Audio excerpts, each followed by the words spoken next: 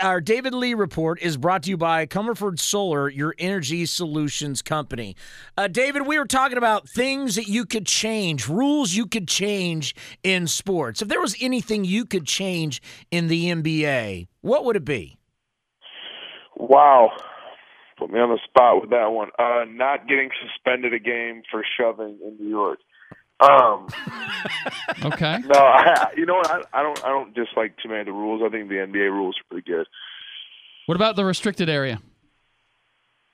I think that could be good though, because you don't want guys taking charges right into the basket and taking people's legs out from underneath.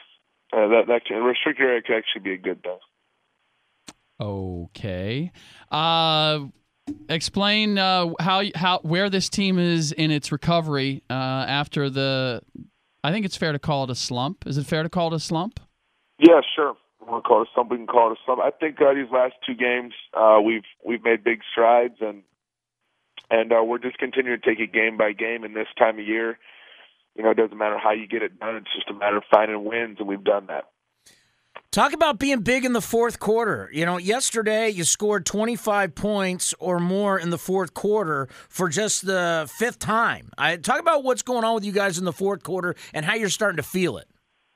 Well, I think that when our team's at our best, and we've talked about this all year, we're sharing the ball and we're being unselfish. And I think that sometimes in the fourth quarter we tend to get a little stagnant. And I think last night we kept up that same ball movement in the fourth, and I think that kept our offense at the same pace it was in the first three quarters. The last time you saw the Bulls, they put it on you pretty good in Chicago. What do you have to do different this time? I think each game's going to be different. The biggest thing is we got to come out with more intensity than them. We're going to, we have our hands full. Those guys had a tough last game in Sacramento, as you know, and we know they're going to come out ready to play. But I think one of the things the Bulls pride themselves on is being one of the hardest playing teams in the league, and we're going to have to come out and have more energy, than they do from the start. David Lee joins us here as he does every single Thursday on Bucher and Downey, 95.7 The Game, the Bay Area's new sound for sports. Looks like every single game, Andrew Bogut is getting better. Looks like he feels better. Playing with him, what's it like being out on the floor, and what are you seeing in his progress? Yeah, he's making a lot of progress. I think he looks to me like he's moving better. Feeling more confident, and the biggest thing is his passing offensively. He hit me with a couple of nice assists last game, and then of course patrolling the middle defensively and helping. He's had double-digit rebounds or close to it these last few games, and that's been huge for us because when we take care of the glass and when we're sharing the ball, we're a pretty tough team, and he's contributed to that. David, there was a story that came out the other day about you guys having lost your swagger, about not getting hyped up before games. And I'm often back there, so I hear it through the wall, and I just realized that it had gone away for a couple games. Why did it? And I assume that's what you guys meant, was that when you guys sort of get jacked up in the hallway, is that what happened with that little pregame ritual?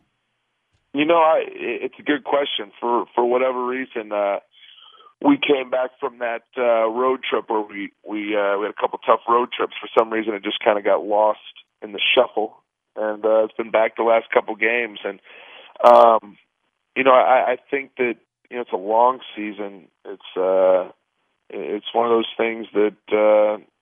You just gotta. It's a roller coaster, and we had a little dip energy-wise for whatever reason, and I think we've gotten it back these last few games, and we can see the finish line. We can see our goal, just over the hill here, and we got how many ever 18 games or something left, and I think that we're all ready to take this and accomplish our goal, and we've been doing it these last few games. I think our energy level, especially in these last two, has really been back to the way it was when we were playing our best ball of the year. And who's the ringleader in getting you guys jacked up? Who's the one that's making the most noise? Because I don't think it's you. You're usually the guy who throws in kind of the sarcastic, funny comment at some point, but not really the guy that's just whooping and hollering.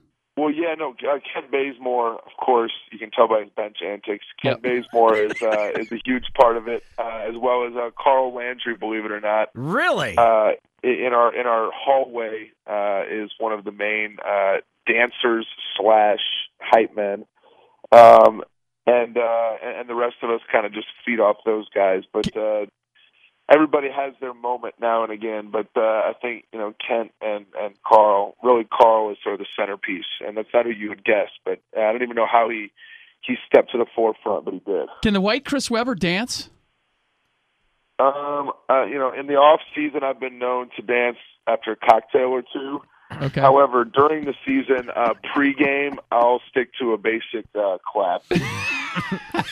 Hey, all us white guys, we get a couple cocktails in us. Next thing you know, we think we can dance. Yeah, we're all Michael Jackson. No question. Whether I can or not, I think I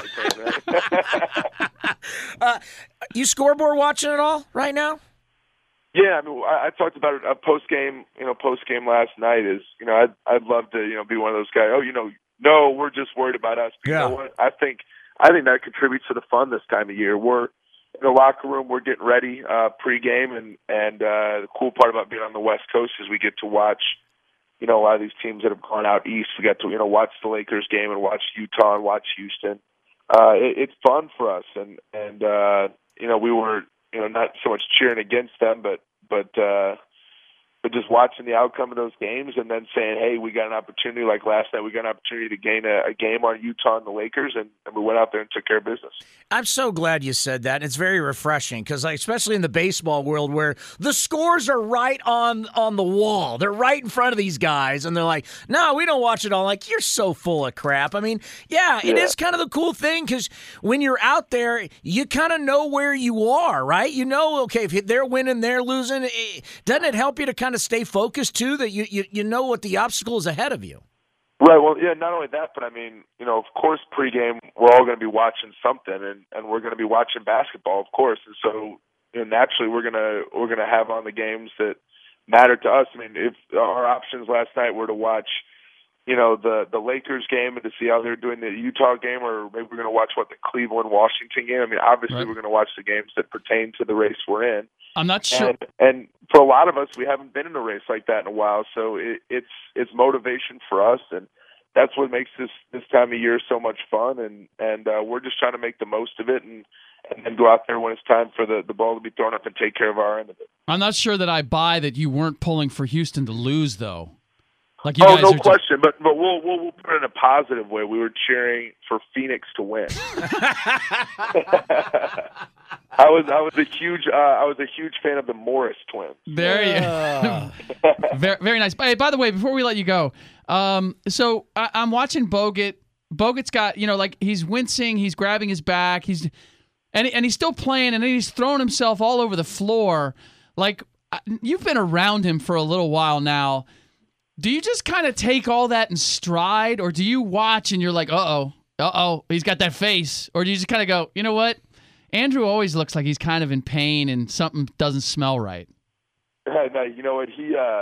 I ignore the facial expressions now because I see him, working out every day, and I know that he's healthy.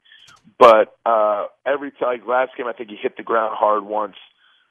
Anytime somebody that's over 6'10" or 6'11" hits the ground, I naturally kind of take a second, a little bit of a double take to make sure he didn't hit the ground awkwardly. I think last game he got rolled up on a little bit. Yep. And I was one over there. If you watched the replay, I was the first one over there, and I was like, "You good, big fella?" I kind of made sure as I helped him up. So anytime somebody 7 foot or above hits the ground, you gotta make sure. Well, he took a charge and rolled back into you on 1-2, and those are, to me, like the most dangerous plays. When you got a 7 footer going timber in the paint, the chances of one of those guys having him bang into your legs at an awkward angle, that has to be, that's where I hold my breath. Yeah, you see that all the time where not only a guy will take some of his legs out, but also you see it all the time where the guy will hit the back of his head on somebody's knee or something and get a concussion. You see that all the time. But, yeah, he took a couple good charges last game. That's something he does well. So I'll just watch out when he's doing it. All right, David, we appreciate you stopping by. Continue the winning streak. Finish up the homestand strong on Friday against Chicago. And check my text to you.